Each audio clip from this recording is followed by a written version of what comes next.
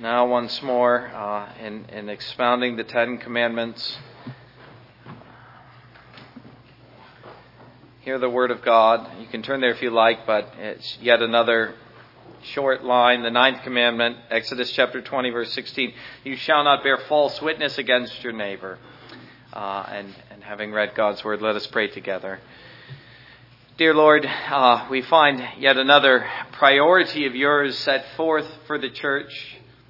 Here is your top 10. Here is your will that you would have us to do. The kinds of things that if we have true love for our neighbor, we will do spontaneously. Although not against the law, but in agreement with the law. But even then, we need the law to remind us, to check us and curb us, because we aren't ruled and guided by love purely. We still have sin. We need to mortify sin. We need to see it and define it and then kill it. Well, here is a sin that ought to be mortified. Perhaps the commonest sin of all. In fact, I'm prepared to say that. This is the commonest sin of all, lying.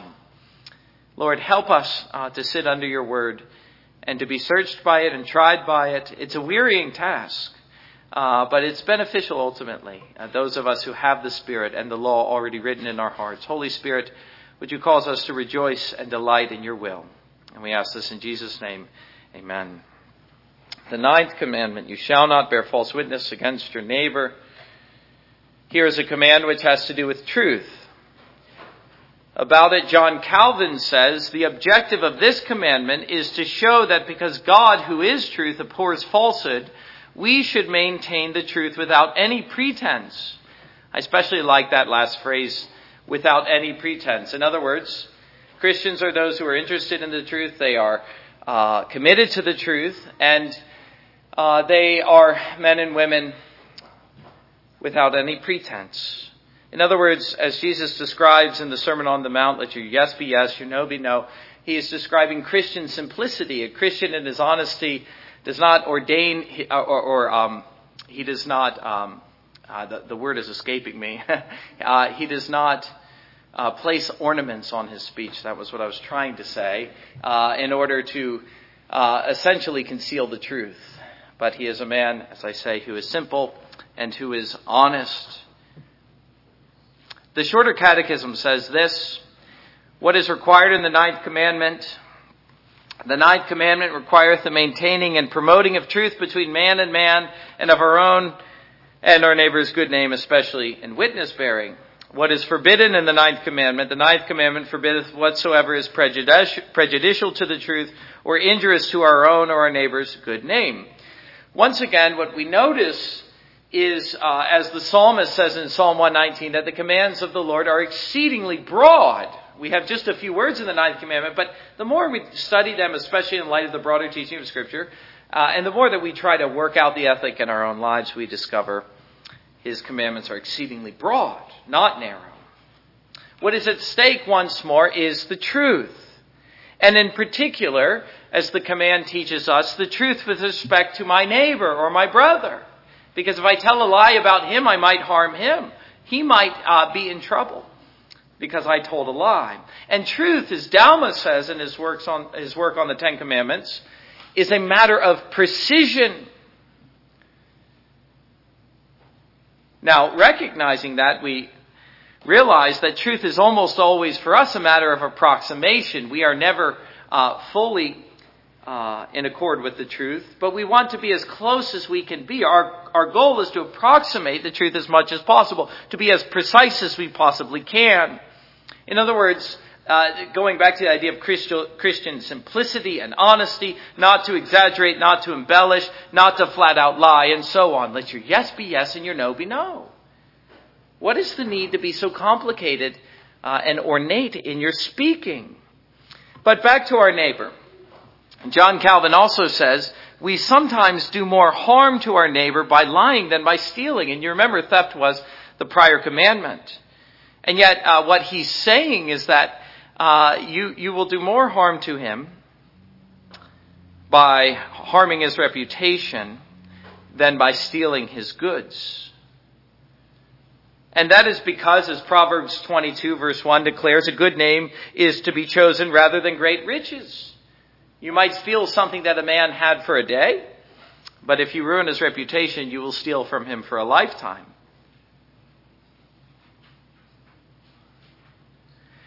But if we were to ask why it is stated as it is, not bearing false witness and thus placing us in the courtroom, the question we have is whether the commandment deals only with that. Why does God, in giving us the commandment, place us in the courtroom? And can we see a broader application? Well, we can and we should. But the reason that God places us in the courtroom in the Ninth Commandment, in essence telling us not to lie, but telling us not to lie in that setting, is because, as with the other commands, God wants us to see the sinfulness of the sin by its worst and its most blatant aggravation. And in doing so, to make the sin, or the sinfulness of the sin which he is forbidding, appear to us very clearly. And so, in each of the commandments, he tells us to do that which is most obviously wrong, as well as the things which we are least likely to do. And by this he includes all lesser aggravations. And so when he says, for instance, you shall not murder, it's something that people are agreed about. We shouldn't murder. It's also the thing that we're least likely to do. He is engendering agreement with his law. We are, when it's presented like that, prepared to agree what God is saying is right. It's wrong to murder. But once we've admitted that, once God's gotten us on the hook, so to speak, then we must also see, as Jesus teaches us in the Sermon on the Mount, that all lesser aggravations are also included in that teaching. With regard to the sixth commandment, that would be anger, and words spoken in anger, and so forth, as Jesus tells us in, again, the Sermon on the Mount, Matthew chapter 5. Now, it's the same with all the other commandments, which includes the Ninth Commandment. God is forbidding bearing false witness in a court of law, which almost anyone is prepared to agree is wrong and obviously injurious to our brother or our neighbor. But in this, we must also see the sin involved in all falsehood, especially with regard to others. And thus, we could say at this point, as we're nearing the end of our consideration of the Ten Commandments, that the ethics of the Bible works something like this. To admit the greater sin is to admit the lesser sin. However, the ethics of the world works in reverse, and this is what we found in the Pharisees. And that is, to admit the greater sin is to stop there. It's wrong to perjure my brother. Everyone is prepared to say that. It's wrong to kill my brother. But where's the sin in a white lie or a word spoken in anger? Surely you're not prepared to say that is breaking the Ten Commandments, except I am prepared to say that. True biblical ethics says, again, that to admit the worst aggravations are sin is automatically to include all the lesser aggravations. If murder is sin, which we are all prepared to agree with, then obviously, by implication, so too are all the things which lead to it and which are associated with it. Hatred, a word spoken in anger, and so forth. Again, you find Jesus saying this in the Sermon on the Mount. The Ninth Commandment functions in exactly the same way. If it is wrong to perjure, then it is also wrong to tell a lie, even a white lie. And so that's how we're looking again at this exceedingly broad commandment. God places us in the court of law, but he is implying all of these other situations as well. To admit the greater aggravation is to automatically admit and include the lesser aggravations. Well, let us look at this particular command in terms of two vantage points. One, that of God, and the other, that of man. Especially in terms of a renewed relationship to God. In other words, the Christian man. To sum up the two issues, John Murray in his book says this, his book Principles of Conduct, and his chapter, The Sanctity of the Truth. He says, the glory of God is that he is the God of truth. The glory of man is that he is the image of God and therefore of the truth. Now again, the second point, the glory of man, applies only to Christians, as we will see. But let us begin, as Murray does, with God. and explore this question. What is God's relation to the truth? And how does God feel about lying? In other words, we might ask, as Pilate does, what is truth? You might think about the setting in which Pilate asked that question. And when you do, you'll realize that, as Pilate realized, that is an eminently religious question.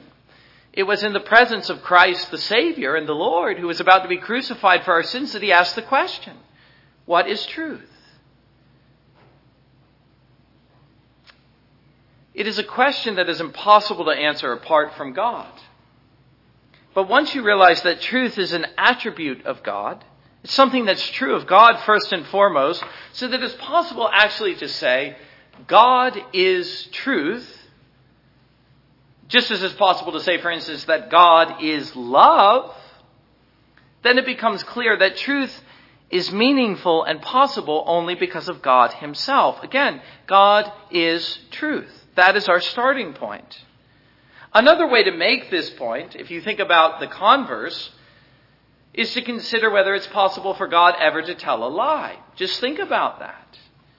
Is it possible for God to lie? Sometimes my children will ask me, is there anything God can't do? And I always say the same thing. Yes, there's something God can't do. He can't sin. He can't sin. You see, just to ask the question whether it's possible for God to tell a lie is to answer it. God cannot lie because truth is his nature, and he cannot deny himself, nor would he ever want to. Again, let me quote John Murray. He says, when we speak of the sanctity of truth, we must recognize that what underlies this concept is the sanctity of the being of God as the living and true God. He is the God of truth, and all truth derives its sanctity from him. This is why all untruth or falsehood is wrong. It is a contradiction of that which God is. And so for Jesus to come into the world, if you think about it in terms of the gospel, what Jesus was doing when he came into the world, as we find especially in John's gospel, he was seeking to reveal the Father to us. And in this, it involved, as he says many times in John chapter 8, it involved telling the truth. I came to tell the truth. Jesus came into the world to tell the truth. He also says in John chapter 14, again, this is a great theme in the Gospel of John, I am the way and the truth and the life, because he was God and he is God. Therefore, he is the truth. And so I'll say again, stating it in terms of the Gospel, concerning God's Son, Jesus, the Son of God, came into the world to tell the truth. In particular, the truth about God and about man, the realities of sin, heaven, and hell. In other words, I think we could say the inconvenient truths that man in sin doesn't want to hear about. And especially the truth that he told was the way to the Father, the way of salvation. The plan of God in saving man was to come to God through him, who was the way, the truth, and the life. And so the point is, if you look at it from any vantage point in Scripture, if you want to know the truth, you have to get it from God. He is the fountain and the source of all that is true. And yet, as Jesus laments in John chapter 8, verse 45, which we read, he spoke the truth, but do you remember what he said? Man did not believe it. He told no lie, and yet man called him a liar. And why was that? It was because Jesus tells them that they were of their father, the devil, who always lies. He's been lying ever since he fell from heaven. And that has a way of clarifying man's own relation to the truth. I mean, now that he has fallen, now that he's a sinner. Now that he's a sinner, he has a vested interest in lying and not believing the truth, and in twisting and distorting the truth. It also tells us the depravity involved in lying and in not believing the truth, because it's ultimately a rejection of God and his Son. It not only involves denying the being of God and the gospel of God, which is truth itself, but takes a man even further and causes him to deny reality himself and to live in what is a pretended world. One of the cardinal features of the unregenerate mind, Paul tells us, is that he is deceived. He's deceived about everything. He lives in a state of deception. The unregenerate mind rejects the truth about God and it believes a lie. And again, that distorts its whole view of the entire world, which is Paul's point, as we'll come to soon in Romans chapter 1. The first attribute of the unregenerate is, again, the depravity of his mind. For the wrath of God is revealed from heaven against all ungodliness and unrighteousness of men who suppress the truth in unrighteousness.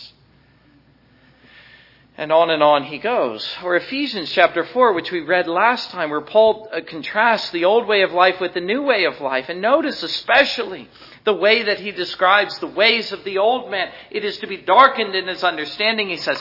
This I say therefore and testify in the Lord, that you should no longer walk as the rest of the Gentiles walk, in the futility of their mind, having their understanding darkened, being alienated from the life of God, because of the ignorance that is in them, because of the blindness of their heart, who being past feeling have given themselves over to lewdness, to work uncleanness with greediness. But you have not so learned Christ. And he goes on to say in verse 25, therefore, the first work of the regenerate man, putting away lying. Let each one of you speak the truth with his neighbor, for we are members of one another. We'll come back to that, but you see the point. The unregenerate man is of his father, the devil. He believes the lie and he always lies. His life and his mind are full of deception. This is something, if you go back in biblical history, stands out most clearly in the garden. If you think of what was involved not only in the temptation, but in the sin and ultimately the fall of man. When the tempter came in and tempted Eve and then Adam by her, what was at issue specifically in his temptations was the veracity or the truthfulness of God's word, and thus of God himself. Could God really be trusted? Did he really say such and such was the case and would happen? Go back to that passage and you'll see that. You see, what he was throwing into question was the truthfulness of God's word, and thus, as I said, of God himself. He was casting doubt upon the word of God. And thus Eve, we see, believing the lie, or at least beginning to question the truth, threw the whole world into sin and confusion by her sin, because she rejected the truth for a lie about God. And thus you see that sin is really the fountain of all the rest. And every sin which occurs following that has a certain affinity to that original sin. And why Jesus tells us the father of lies has been lying from the beginning, because that was his first work, at least with respect to man. And that remains his characteristic work. He's a liar. He's a deceiver. He is the accuser of the brethren. And if only he can get us to believe his lies, then he can get us to do anything else. If only he can cast doubt upon God's word, then from this all manner of vice will proceed. That's what he discovered, and that's what he knew at the garden. And he's been doing the same thing ever since. But man, if you look at the other side of it, again thinking of it, Ephesians 4, you have the old man and then you have the new man. Well, the new man is put right with God. And as a result, he is placed or restored to a proper relationship to God.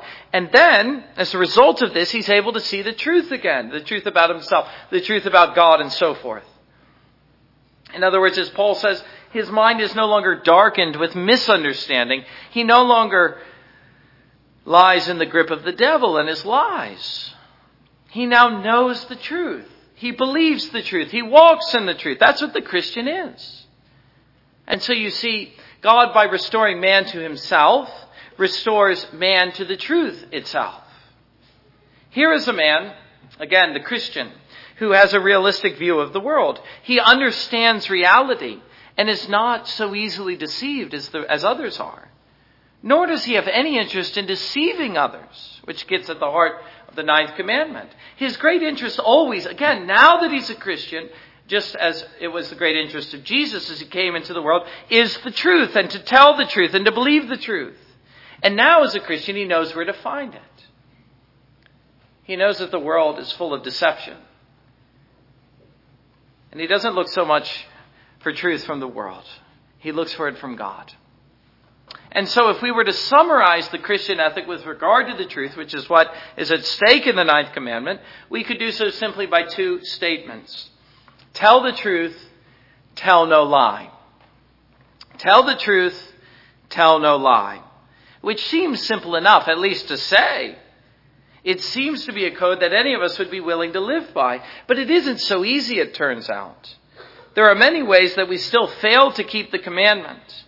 And then there are also many difficulties we run into as we live in a fallen world, and even from an honest commitment seek to work out this ethic. For instance, we have a question like this. Is there any such thing as a righteous lie? What a contradiction in terms, and yet people say that. Reformed teachers and preachers actually say that. I can hardly say the sentence. A righteous lie. There it is. Well, is there such a thing? You already see how I feel about it. Another question. Do we have to tell the whole truth always in every circumstance? That's a real dilemma we find ourselves in. There are many other questions. Let us seek to explore some of them. And let me see, as with the other commandments, if I can offer a little bit of help as we see the real-world implications of the Ninth Commandment. One of the ways that we fail to keep the Ninth Commandment, again, I'm speaking to Christians who are restored to the truth and whose commitment is to tell the truth and to tell no lie. And yet, as Calvin says in his shorter catechism, in his Institutes, and then we find, not surprisingly, his teaching on the Ninth Commandment reflected in the shorter catechism. One of the things that we all do, and one of the ways that we all break the Ninth Commandment, is that we're too ready to listen to a bad report. We love to listen to a bit of gossip.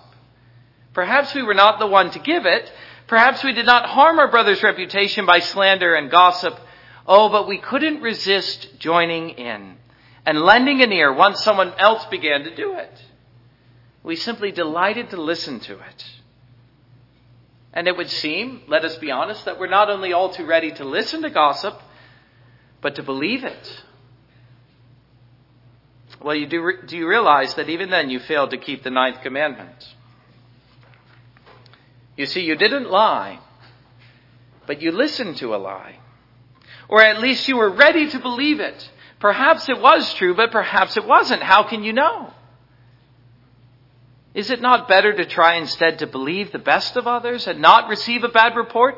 Of course, again, let me say, we all do this. We murmur against others in our hearts. We complain at home about this or that person to others. But it all amounts to the same thing, which is that we are not promoting our brother's good name, which is at the heart of the Ninth Commandment. Against this, Calvin says, let us in every way maintain the honor of all. Let us in every way maintain the honor of all. That's what the Ninth Commandment is getting at. But again, you see, once you realize that's what's at stake, you realize that it isn't so easy, not as easy as at first we thought. And there are very few Christians who are prepared to live like this. And yet, this is exactly what God would require of you as he reveals his will to you in the Ten Commandments. He wishes to find in his people a commitment to the truth, an abhorrence of every lie, and an unwillingness to speak or to listen to a bad report of others, or at least a hesitation to believe it, because we know sometimes what is said is certainly true. And at times necessity compels us to believe it. What you see, in other words, is that God is calling us to charity with regard to others. As Paul says in 1 Corinthians chapter 13, love suffers long and is kind. Love does not envy. Love does not parade itself, is not puffed up, does not behave rudely, does not seek its own, is not provoked, thinks no evil, does not rejoice in iniquity, but rejoices in the truth, bears all things, believes all things, hopes all things, endures all things. And again, let us see love as with the commandments with respect to others. You see, where there's a true love for our brother, for another, there is a rejoicing in the truth. There is a readiness to believe what is best of others, not the worst, to hope, to endure, to bear with their sin, even if it is true. He who has love, Paul is saying, is not so ready to give up on others. He who has love is willing to give a charitable account of things, to give the benefit of the doubt, and where there is true sin, to gently rebuke, not delighting in the downfall of another. And so looking at it like this, again, with respect to our relationship to others and their good name, this commandment, as much as anything, is calling us to temperance or to carefulness in our speech and our thoughts and our heart. It is commanding us against the rashness by which we so often spread a false report and believe one. God is saying, let there be due restraint in what we say and think and believe of others. And above all, let there be love. And so we find this commandment, not surprisingly, in what Paul says in Romans chapter 13. Owe no one anything except to love one another. For he who loves another has fulfilled the law. For the commandments, you shall not commit adultery, you shall not murder, you shall not steal, you shall not bear false witness, you shall not covet. And if there is any other commandment, are all summed up in this saying, namely, you shall love your neighbor as yourself. Love does no harm to a neighbor. Therefore, love is the fulfillment of the law. Realize how much harm you might do by what you say. But then what about some of these more difficult questions, such as, must we always tell the truth? That's an interesting practical question that we find in life. One thing is clear. Let me stress again, and I'll stress it again and again. And that is, it is always wrong to lie. It is always wrong to lie. I hope to prove that in a moment. But must we always tell the truth? You remember what is said in a court of law. Do you promise to tell the truth, the whole truth, and nothing but the truth? Is that the Christian ethic? No, it isn't. Let us admit there are times when telling the truth would actually place us in the category of a talebearer and cause us, therefore, to break the Ninth Commandment. It would actually make us the gossip, which I was just condemning. The faithful brother, Solomon tells us, conceals a thing even though he knows it to be true. In other words, he is not so ready to share everything he knows about others. His concern for his brother's reputation restrains him. Again, the element of temperance and restraint. Nowhere in Scripture, and certainly not here in the Ninth Commandment, are we commanded always to speak all that we know. Some things we realize, the longer we live, are better left unsaid, especially those things which might harm someone else. Of course, again, there is a time when those truths must be told, as for instance in a court of law. But even then, I think we could agree that there is need for due restraint. We realize in giving our testimony on the witness stand that we are sinners too, and that we're always prone in our sin to exaggeration. And so be careful, God is saying. It's a very, very dangerous thing to speak of others. If we really lived by this rule, the Ninth Commandment, we would do so far less, and indeed almost never. Again, speaking of others. But let us see that concealing the truth, or not telling the truth, is not the same thing as speaking falsehood. To say what we know is false is never allowed. That is a point about which I remain inflexible, though I realize that others are not.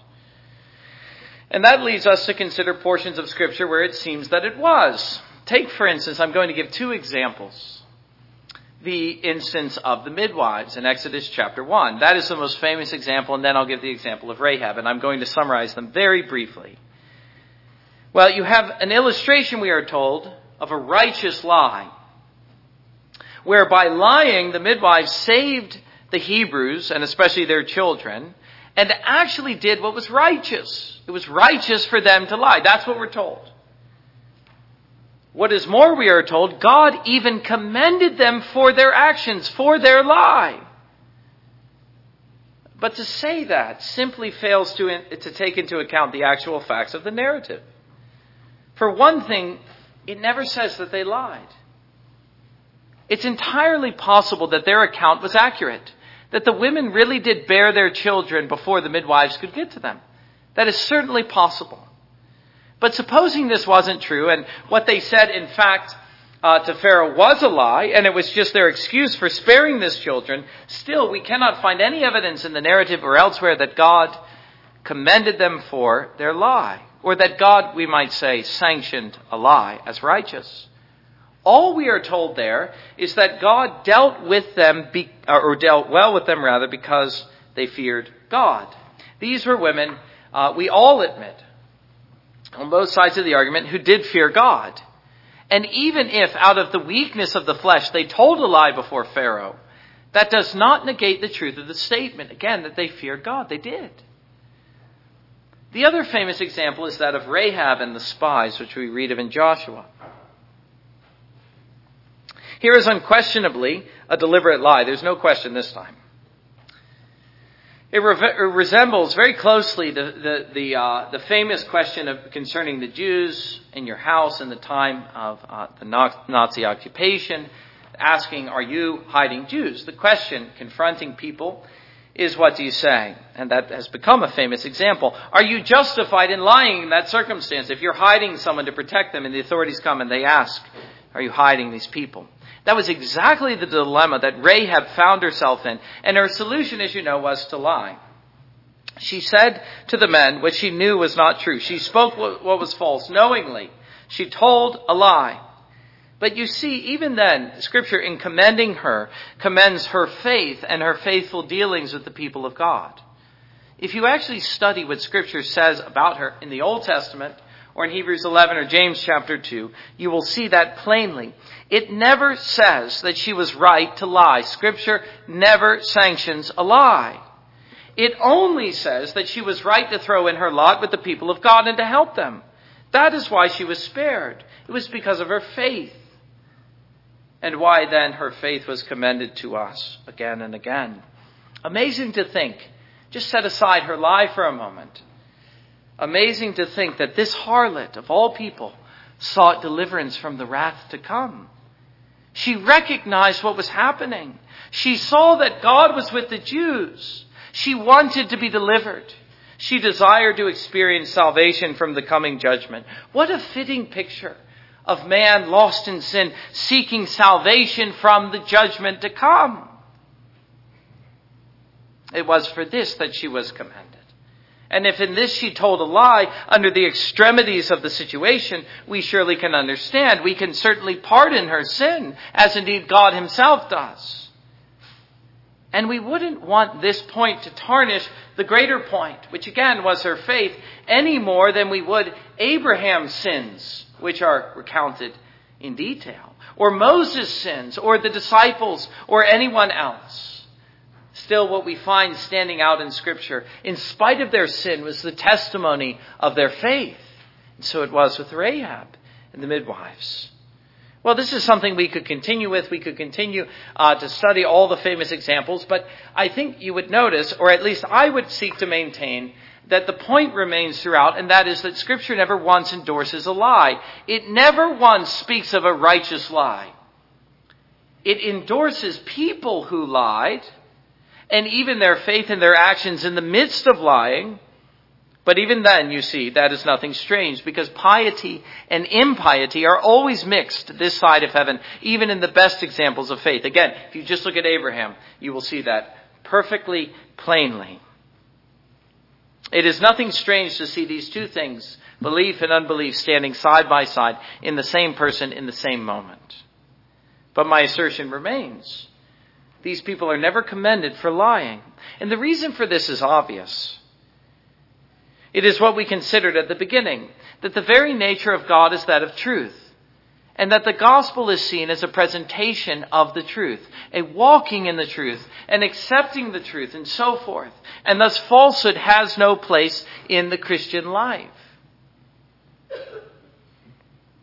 You know, there are some things worse than suffering. If you should suffer for doing what is right, that's all right, Scripture says. But there's nothing worse than sinning. If you suffer for telling the truth, it'll be all right, Scripture says. Do not resort to sin, even in the extremity of the situation. Yes, God will forgive you, but that is not the rule. The rule is not to lie under grave extremity.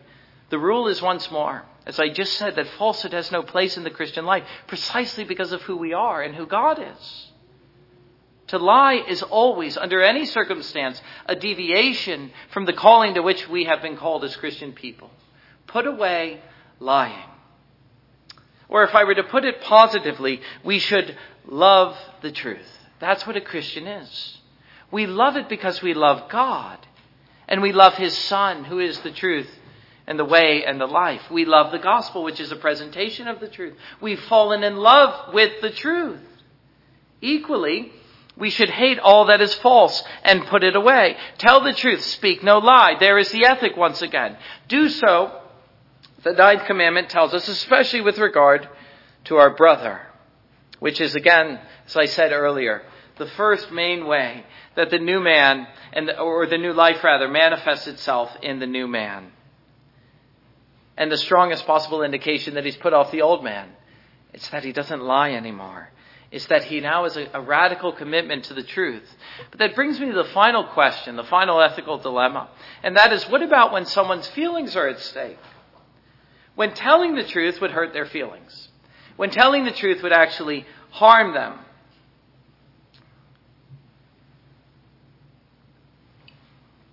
When your wife asks the question, does this dress make me look fat? That's the famous question. What should we say? The answer, by the way, is, do I look stupid? That's the correct answer. But we realize that the situation is delicate at such moments. Perhaps a child is asking you something and you don't want to crush them. Well, here we must remember that while it is our duty never to say what we know is false as though it were true, which state that again unequivocally as the Christian ethic, it is not our duty, as I said earlier, always to say everything we think, or to say it bluntly or rudely. Honesty need not be reckless and unrestrained. Christians are those who are committed to being honest, but this does not preclude kindness. You remember in Ephesians chapter 4, when Paul is describing the new man, and he's admonishing us to put on the new man and the practices of the new man, he not only includes honesty, but he admonishes things like this. Be tender-hearted. Be forgiving. Speak words of encouragement and life to your brother. Don't tear down, but build up. And so it comes back to this. When you think of the new man and his commitments and his ways, the thought that I ended with last time with regard to the Eighth Commandment, and that is that the Christian is one who knows how to hold things in balance. He can speak the truth without being rude. Now, the flesh cannot do that, but the Spirit can. The Spirit can make a man able to be honest, but also kind and charitable and tender-hearted and forgiving. In other words, the Christian realizes that honesty is not license for rudeness. He's still able to be kind and tender-hearted and to speak the truth with love, as Paul says, and wisdom and restraint. And so he finds ways in telling the truth to be encouraging always. Again, to build up and not to tear down. That is what he is seeking to do always. Do you remember what the disciples said about Jesus? He said, will you leave me too? And they said, you have the words of life. How could we ever leave you? Well, that's what drew them to Jesus. He always told them the truth. He spoke words of life. And Paul is saying, as that life is spoken to you, it begins to manifest itself in the same way. You become an encourager. You become someone who speaks not only the truth, but like Jesus, words of life. Words which build up others. Those are the kinds of things we should be quick to speak. And we should be slow to speak anything else, beloved. The truth is, as I said before, if we abided by this rule, we would speak of others far less, if at all. But like Christ, we would speak to those very same people, the people whom others, the gossips, are seeking to tear down, words of life, even as Jesus always did. Amen. And let us respond now to God's word by standing together and singing hymn number 54.